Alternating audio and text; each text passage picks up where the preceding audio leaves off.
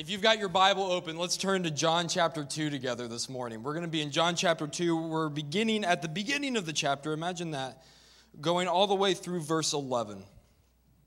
We're told there, on the third day there was a wedding at Cana in Galilee, and the mother of Jesus was there. Jesus was also invited to the wedding with his disciples. When the wine ran out, the mother of Jesus said to them, "They have no wine."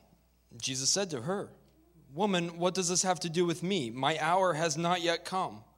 His mother said to the servants, "Do whatever he tells you." Now there were 6 stone water jars there for the Jewish rites of purification, each holding 20 or 30 gallons. And Jesus said to the servants, "Fill the jars with water." And they filled them up to the brim. And he said to them, Now draw some out and take it to the master of the feast." So they took it. When the master of the feast tasted the water, now become wine, and did not know where it came from, though the servants who had drawn the water knew, the master of the feast called the bridegroom and said to him, "Everyone serves the good wine first, and when people have drunk freely, then the poor wine. But you have kept the good wine until now." This, the first of his signs, Jesus did at Cana in Galilee and manifested his glory, and his disciples believed in him. Let's pray. Heavenly Father, Lord, thank you. Thank you that you have shown yourself to us in Jesus Christ. That as we come together, that we can believe in you because you're real. That you have come and you have shown us who you are and what you're about. And Lord, this story, many of us know it. We've heard it so many times. We point to it, we reference it. Lord, would there be something here that we see you, we see your heart, we see your glory, and it speaks to us, and more importantly, it changes us. Lord, would this time be used that we may come into contact, know you better, and love you better. It's in your name we pray. Amen.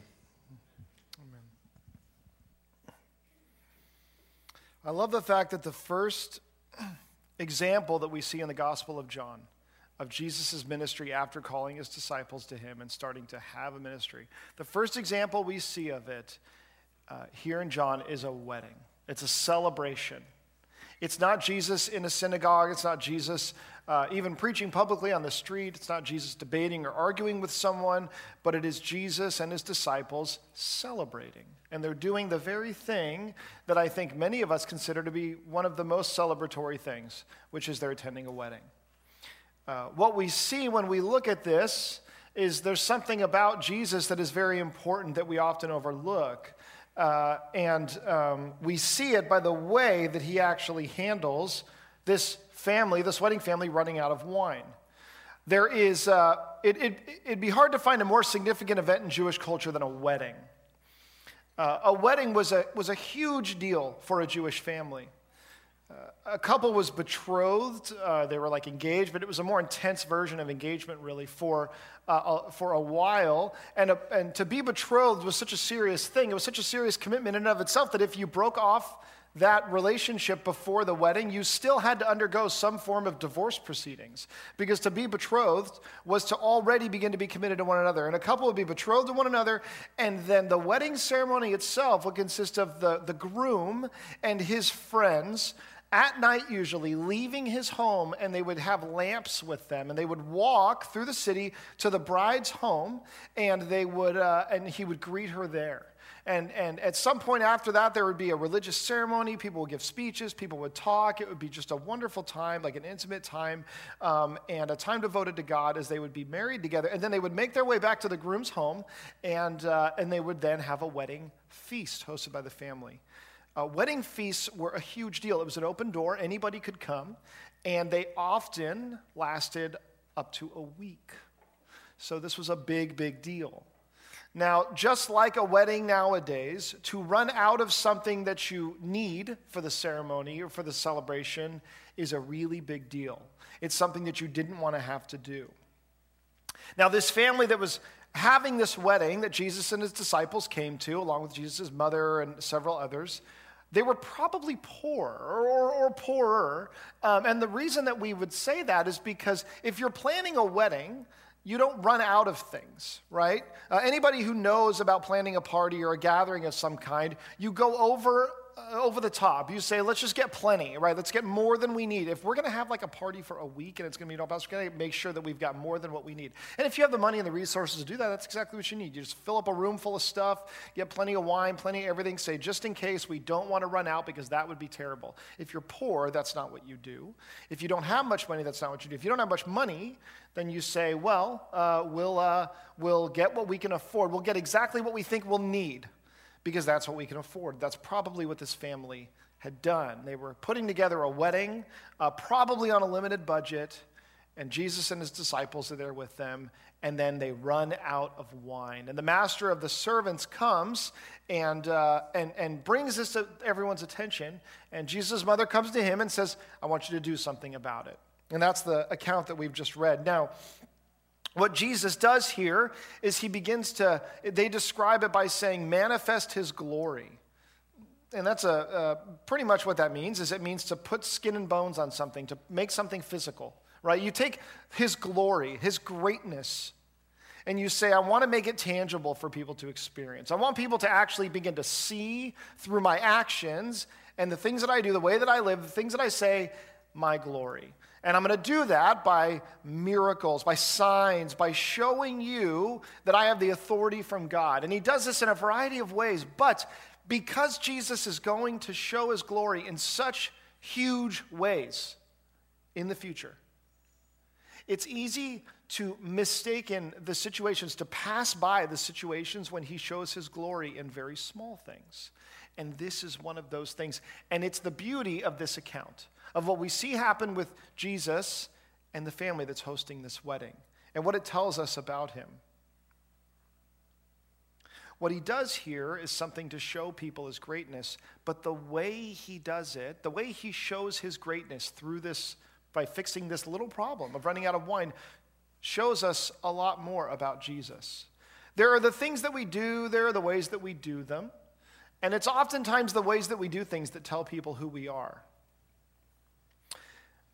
You see this with gift giving. It's not just the giving of a gift, it's the way you give a gift. It's the kind of gift you give. It's the effort and the thought that you put into a gift that says a lot about you.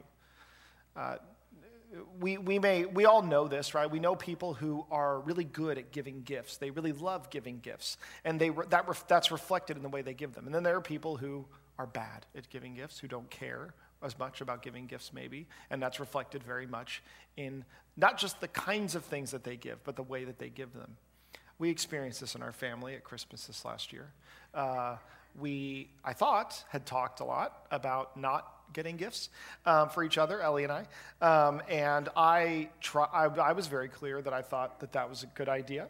I was going through a lot at the time. I was very self-absorbed at the time. And so I thought, I'm just being honest here. So I was like, all right, let's just kind of, think about the kids and stuff. And so, just kept asking Ellie, just again, like nothing big, right? We're not doing, no, it's fine. We're not doing anything big, And so Christmas morning came around. We gave our kids their presents. They had a great time opening them. And then we sat down with some coffee, and we sat down to open our little presents that we had gotten each other.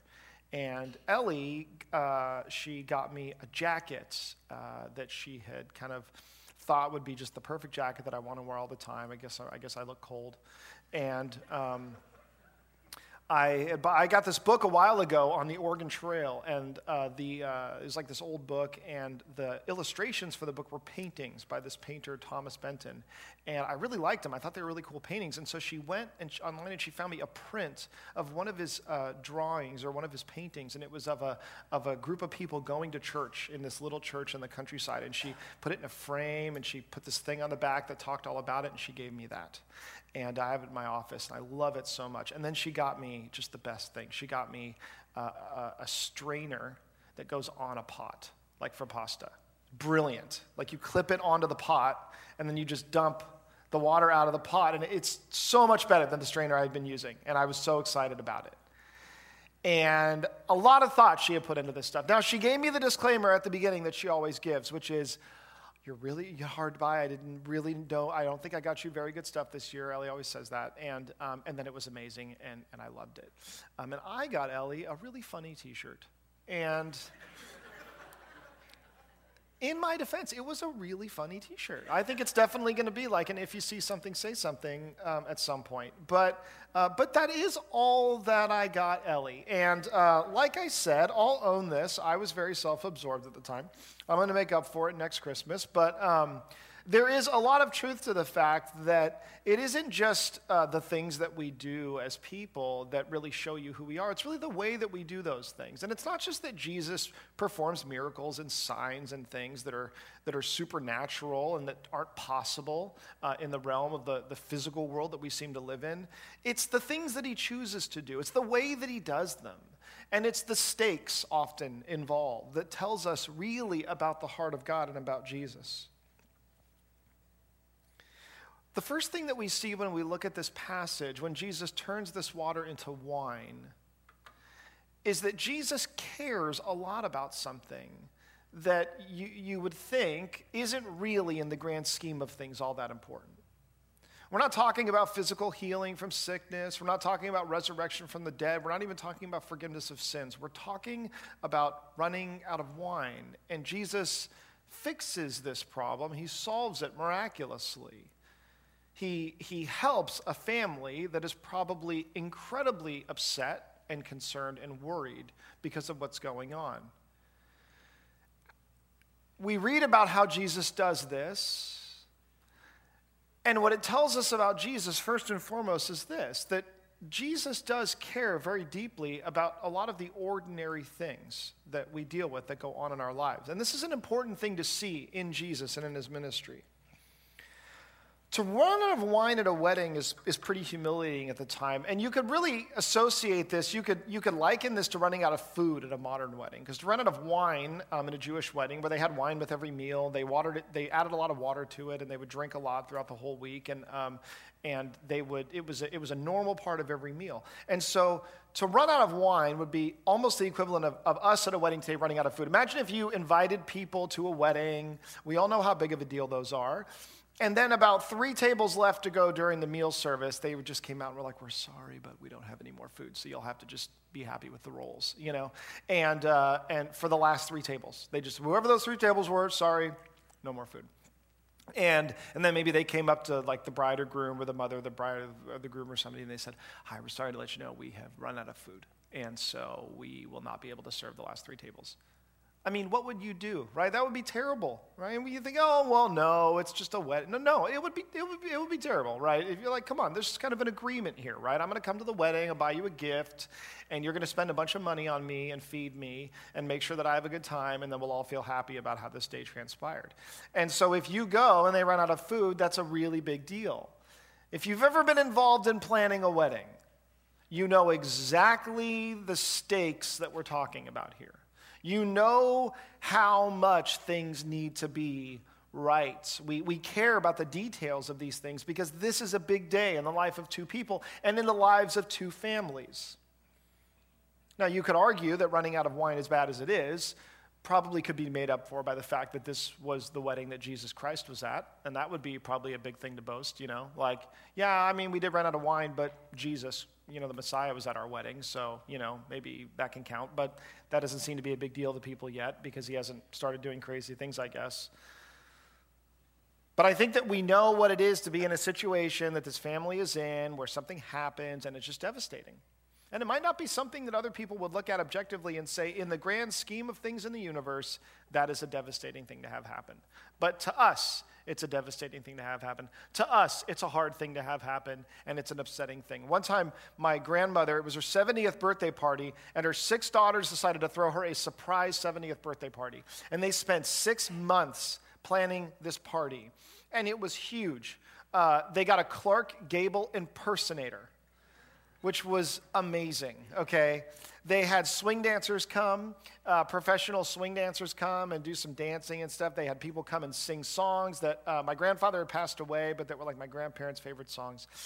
And my mom's job, and it was a really big job. They gave her the task of sifting through and compiling and collecting amongst a family of 8 people all of the photographs that she could find, And this was in an age when nothing was digital or anything. And then getting these things to a guy who ran a company that takes these things and makes something that was really new, that hadn't really come on the scene quite yet, called a slideshow. And what he would do is he would put them on this VHS tape, and he would add music and make it look all nice, Ken Burns effect and everything, and it was really cool. And so my mom spent 6 months of her life, like every night she would get home from work and she would just work on this slideshow. She'd try to get more pictures from people. She'd found things that no one had seen in a really long time, and she submitted them all to this guy, and he puts them together. And so when my mom finally comes into town for the party, because she didn't live in town, she came over to my sister's apartment, and we all got together, and we popped the VHS tape in the VHS player, and we watched the slideshow. It's called Thanks for the Memories, and I'll still remember that. And it was amazing. I mean, it was like great. It was like, oh my gosh, I can't believe, look at that picture. I never even knew that, and this is amazing. Grandma's going to absolutely love it. She's going to be so surprised. She's going to be so happy. Mom, you did a really good job.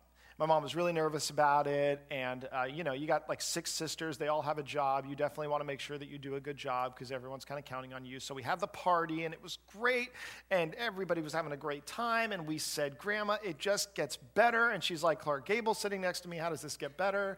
And they were like, it gets better. And so they sat her down in front of the TV, and we all gathered around, and we popped this VHS in the VHS player, and we pushed play, and it was a blue screen. And we were like, that's really weird. And so we rewound it. No, it was rewound, and we played it, and then we fast-forwarded some, and then we played it, and then it was kind of staticky, and it was blue. It turned out it had been erased. That somehow this one copy that we had been erased. And so my mom started crying, and she left the room, and everybody was like, oh my gosh, and oh, never mind, we'll figure it out. Oh, everybody just keep going. We're going to do some other stuff. We're going to open presents for Grandma pretty soon. So I went upstairs with my friend who was there with me, and my uncle was at their house, and we went to my uncle's bedroom, and we put it in their VCR. We tried to figure it out. And it was erased, and we were like, great, what do we do? This is going to absolutely devastate my mom. And so my uncle left. He went downstairs to tell my mom that it was, in fact, erased, and we weren't going to, have time to watch it. And my friend and I were up there, and I was like, I really feel like I should pray for this thing, this tape, because, God could, right, do this. And so I got on my knees and I prayed over a VHS tape, and I was like, God, I don't know if you're laughing right now. I know you can do this. It's not a question of that, but my mom is devastated right now. And this isn't really about a tape. This isn't really about a slideshow. This is about a person, the youngest of 6 sisters, who desperately did not want to let everybody down. And she is completely devastated right now. And I think she was out in the backyard smoking in a porch swing, and she doesn't smoke. And I was like, I was like, God, if you would just do something here, And I prayed about it, and my friend was with me, and then I said, okay, and then we put it back in, and it worked. And the thing I love about this story, there's a lot of things I love about it, but one is that most of the people I tell it to are probably like, yeah, you probably just don't know how to work a VHS player. Not the most amazing, miraculous healing story that I've ever heard, but that's fine. Okay, whatever. I can tell you this, though. My mom knows what happened. And I and my friend know what happened. And even my uncle, who was really weirded out and doesn't really believe in God, was like, wait, where did you get this? I was like, I prayed about it, I actually felt still kind of weird telling people, I prayed about it. Okay, that's fine. And I'll never forget getting to go out and sit there and tell my mom what had happened and tell her that it was fixed. And we got to bring everybody back in like nothing had ever happened. And to get to tell my mom, who grew up in a Catholic home, went to a Catholic school, and had a view of a God that wasn't quite so personal, that he cared enough about her and what had gone on to actually intervene in this situation and do something. I've seen God answer a lot of prayers, and I've seen him not answer a lot of prayers that I've lifted up. But there are moments in our lives when we recognize that there are things that happen, and they mean a lot to us. And they're really hard for us. And it's because of us. It's because of what it feels like the loss, the pain, the difficulty, the struggle that we're going through, not even because objectively everybody agrees that on a grand universal scale it seems to mean all that much. Jesus' miracle with wine shows just how human he is, that he understands the urgency of our situations, that he understands the feelings that are involved in our situations, and the importance of the things that are important to us. And you learned, if you've ever been in a relationship with someone, that feelings are valid, not just situations, which means it's not just about what happens, it's about how it makes us feel. You can logically debate with somebody about whether something is or isn't a certain way, but if it made them feel something, that's real to them. And God understands that about us. And he understands that we wrestle through things and struggle with things at some point in our life that we might not even necessarily look back on and say, I understand why I wrestled with and struggled with that thing. One of the funniest things about getting older is that you so often look back in life and think, why did I care so much about that thing? Why did I get so upset about that thing? I mean, is there any better example of that than weddings? Then we plan every single detail and want it to be perfect, and we often look back and go, that didn't matter that much to me, or I don't even remember all of the things that I stressed out over. What I do remember is these few things, or I do remember is this one priority that I had. We have a tendency to do that, just like an adult has a tendency to look at a child and say, why do you care so much about this thing? It's not that big of a deal in the grand scheme of things. Well, it's a big deal to us then, and that means something. Jesus' ministry is rooted here in our world. The backdrop of his ministry is our world. The canvas and the context of the things he's going to do is the world that we live in. The miracles that he's going to perform are with people like us.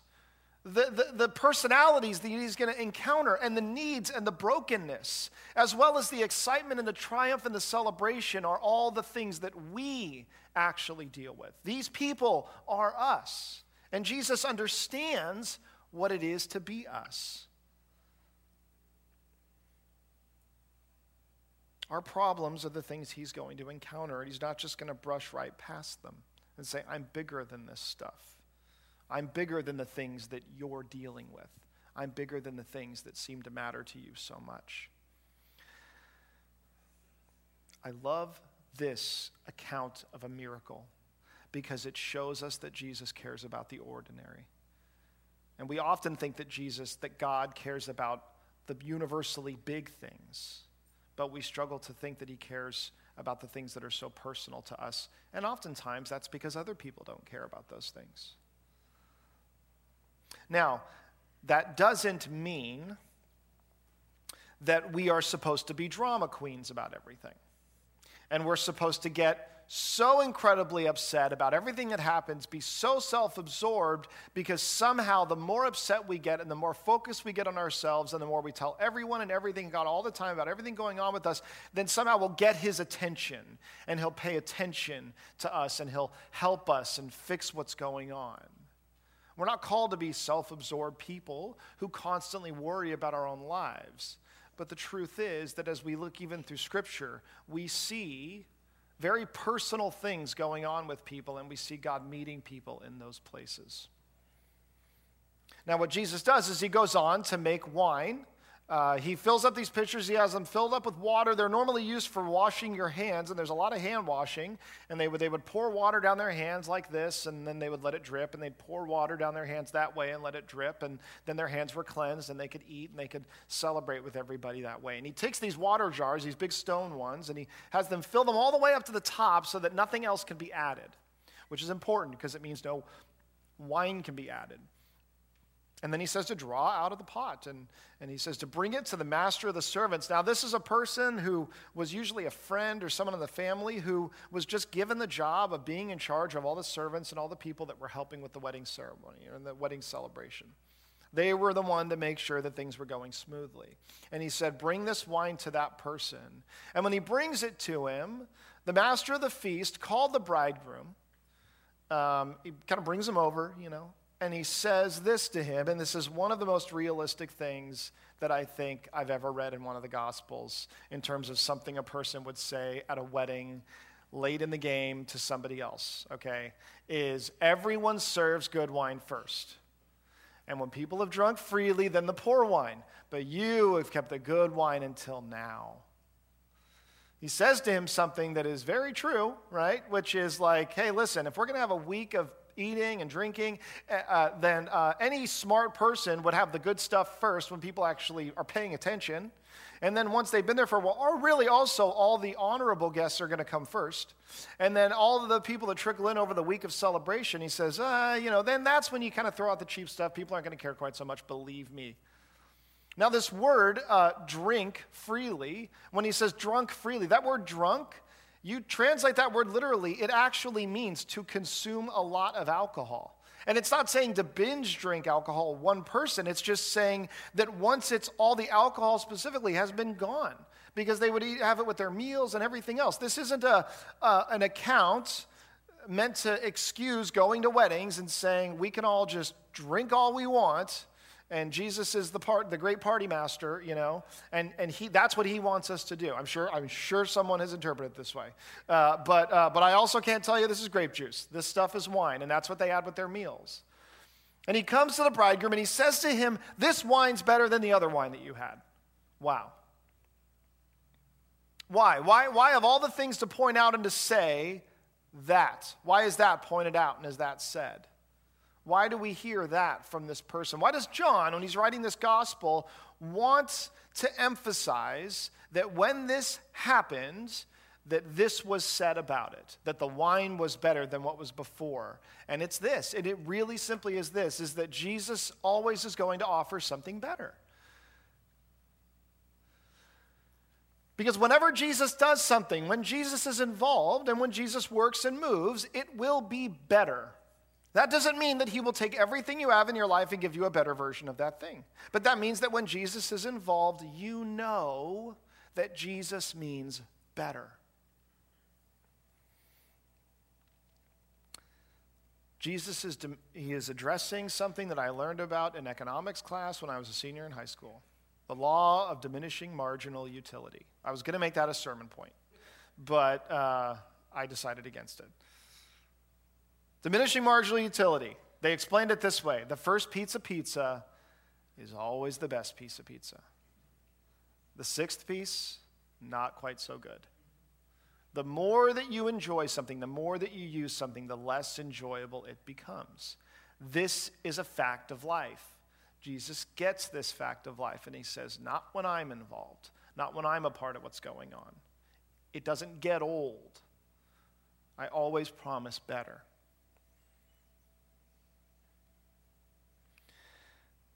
The God of the Old Testament that these people worshiped was absolutely huge in scope. The Jewish people worshiped a God who created everything out of nothing by his mere words, and then recreated after destroying with a flood. He created a nation full of people in the midst of a Pharaoh who did everything in his power to keep them down. God used every one of those things to only grow them more as a nation of people. He brought plague and pestilence. He brought famine. He brought down his enemies in any number of ways. He split the sea. He redeemed and rescued his people. He was present to them as a pillar of fire, and he miraculously sustained them through the wilderness. He gave them a promised land. He delivered them from their enemies, and it didn't matter how numerous the enemies were. That never mattered, because the God that the Jewish people worship, who they know, is such a big God, such an amazing God, that he can do all of those things. And these accounts, these stories, this history is what their identity is rooted in as a people. He had made them a great nation. They had a great history because he had done great things. And Jesus is coming, and he's pointing to the fact that even though so much has happened in the past, that even greater things are coming.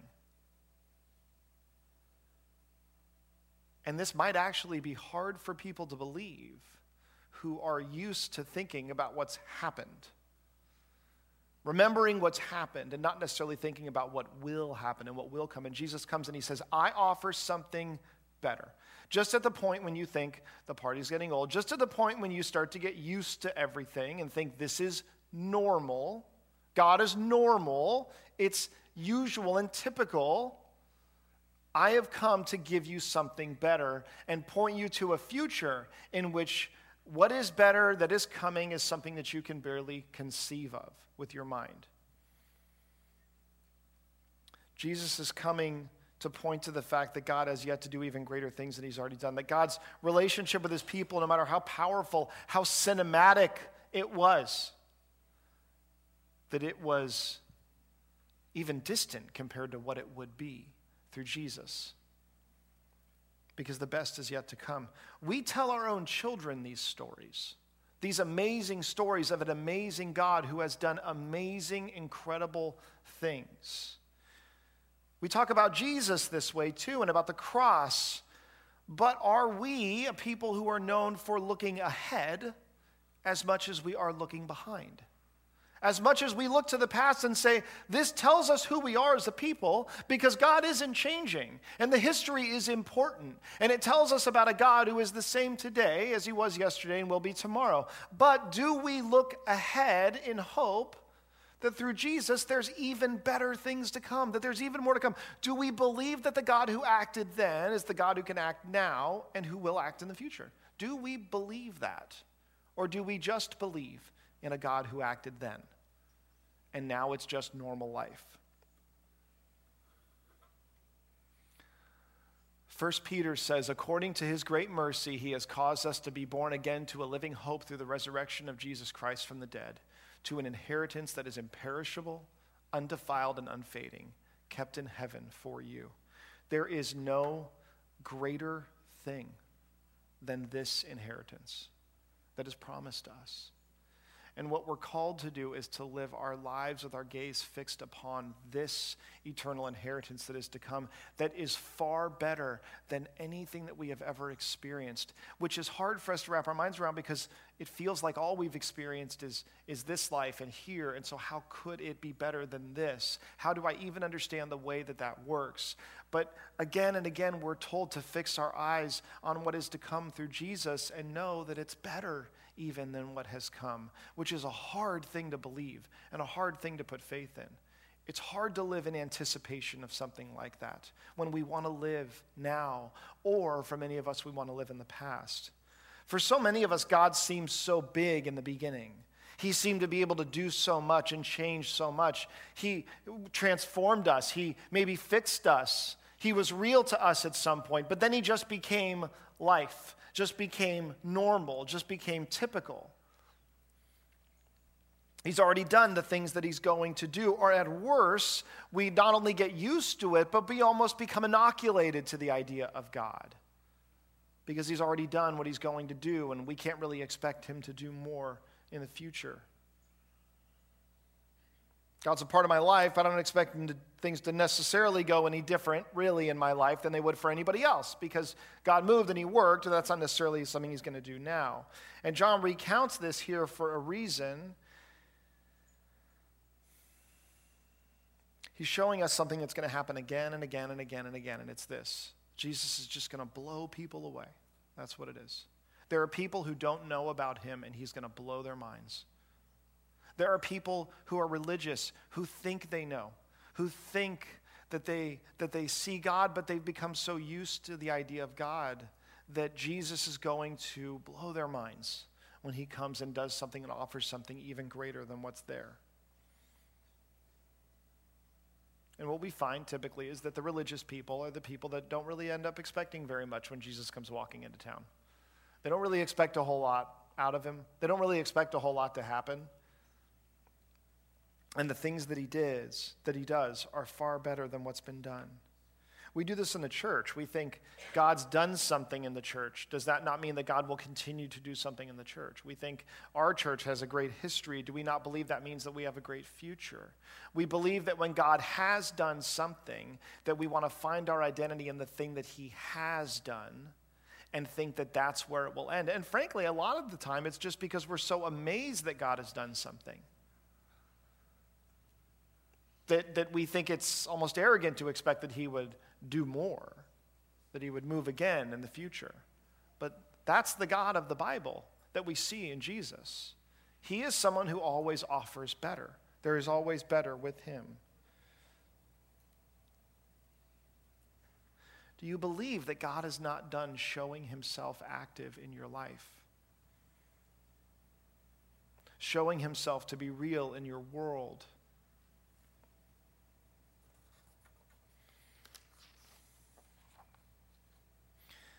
Our history matters. It tells us who we are. It tells us who we've been. It tells us who God is and who God has been. But Jesus comes and he offers something even better. And we look ahead to that.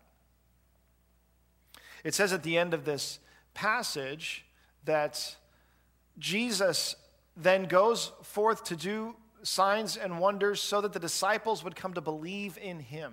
It says that's the reason why he goes ahead and does this. And that's kind of the end of this passage that we're in. So Jesus is doing these things in part really so that the disciples themselves would come to believe in him.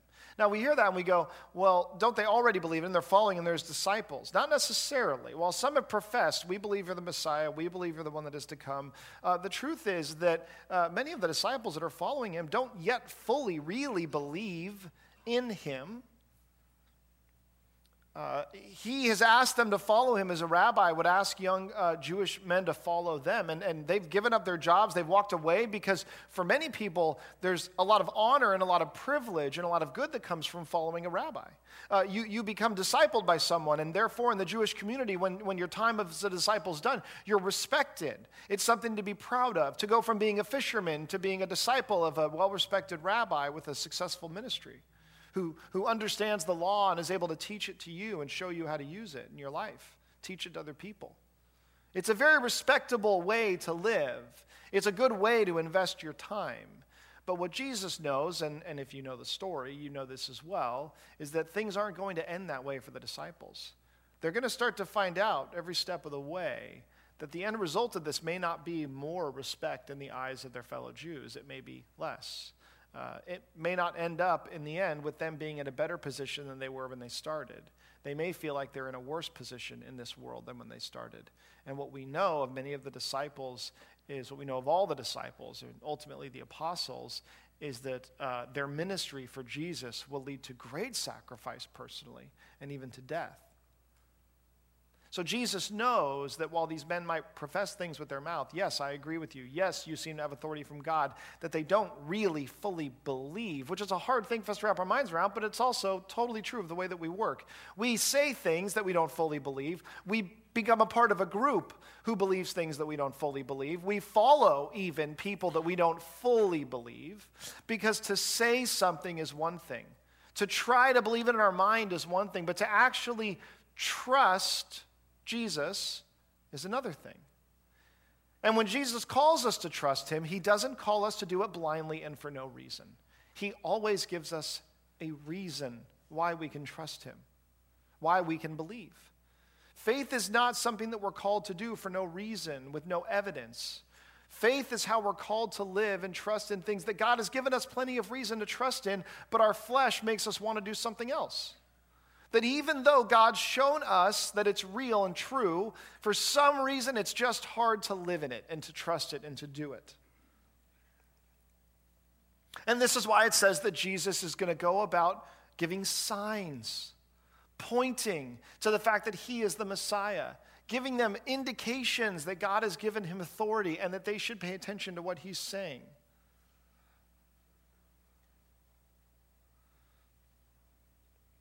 And for many of us, the process of truly believing and genuinely trusting the things that Jesus says, actually living out the things that we, try to say that we believe,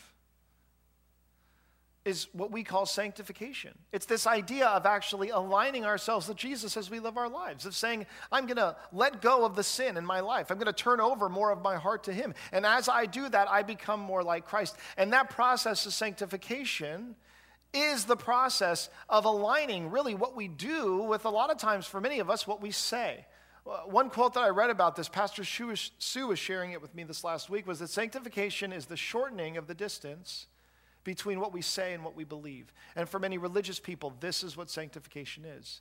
We say things easily. We say them quickly. I believe this. I believe this. I think this. I think this. We can learn all the facts of the Bible, but that doesn't mean that we believe those things, that we do those things. And the distance between what we say and what we believe hopefully shrinks as we live to where there's less of a distance. And that process of there being less of a distance between what I say and what I believe is called sanctification. And the hope is that space grows smaller and smaller and smaller. This is what Jesus is even helping the disciples in doing. He's giving them reasons why they can believe him, why they can trust him. But we know that we can have all the reasons to believe something and still struggle to believe it because of our flesh, because of the way that we live. If I tell my child to trust me because I want what's best for them, I've shown them this every day of their life, and yet they still struggle to trust me. Then even though I've given every reason why I can be trusted, they still struggle to trust me because that's what it is to live in the flesh. Even though a pilot who's flying and looking at their instruments knows that they should be able to trust what their instruments tell them and not what they see out the window. When you talk to pilots who have to fly based on their instruments and not what they see out the window, they can tell you how hard it is, especially in the beginning. Because even though I know these things are true, I really struggle to actually believe it. And I'm about to put my life on the line for those things. I was talking with someone recently who had cancer and was in remission and was sharing that they were having a hard time with fear. They were having a hard time with even just living in the truth of the fact that they had been in remission because they were continuing to live in fear that it would come back. And she was saying, I am being robbed of the ability to be better. Because even though I know that I am, I struggle to really believe it. And so I spend my time worrying, and I spend my time ruminating, and I spend my time being afraid. That we can know things with our minds, but not truly know them with our heart. And that is what Jesus calls his disciples to do. But he doesn't call us to do it and give us no help. He says, I will give you reasons to believe. I will show you why and you can believe in me and why you can trust me. And one of the biggest ways that we can do this is by simply obeying the command that he gives us the most, which is not to fear. He says, do not fear. Know that you can trust me. Know that I offer something that is ultimately good. There's a reason he says it so many times, to not fear, because it's one of the hardest things for us not to do. But a child who trusts their parent can live without fear. But the only way that we can really do that is if we believe the things that Jesus tells us. How do we know that we can trust him? How do we know that we're safe with him? Because he knows what we're going through. He knows the big things that everybody sees, and he knows the little things that only some of us would see. But I cannot think of a better example of something that would just ruin our year than a wedding that we had planned and wanted to be perfect and then started to go south. Then a tape that gets erased. Then a single comment that's misunderstood by a workplace full of people and all of the wreckage that comes from something that small. We know what it is to feel the pain of those things. And the wonderful thing is that we have a God who knows that we feel those things and who meets us there and who says, that thing that is real for you, because I lived on this earth in the flesh, because Jesus came and walked and lived with us, He knows what it is that we go through, and he meets us where we are. And he says, I offer you something better if you can trust me, something that you look ahead to, that regardless of what happens in this thing, whether I heal it or not, whether I turn the water into wine or not, whether I solve the problem right in front of you or not, I offer you something better. And that is the thing that you look ahead to. It is an eternal inheritance that's assured for you. I'm protecting it for you. You won't lose it. It will not be defiled. It won't waste away. It will not get old like the last pizza. But it will be as good. I'm going to end right here. I want to end on this. As good as the first pizza. Let's pray.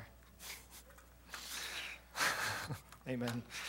Father, you are so good, and it is amazing that we come here to worship you, and we try to wrap our minds around how big you are and yet how personal you are, and we simply cannot seem to do it. I pray that as Pastor Matt comes up and leads us through communion this morning, that our hearts would truly recognize what you've done for us, that you came and that you lived and that you sacrificed for us, and that we take this time truly to heart, Lord. It's in your name that we pray. Amen.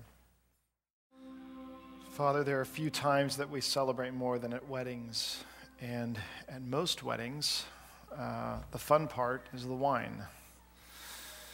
And Lord, I can't help but think that when Jesus turned that water into wine, he did so with a sort of a wink, knowing that that what he offers, that what you offer us is far more enjoyable than any party that we can experience, than any drink or drug could make us feel, Lord.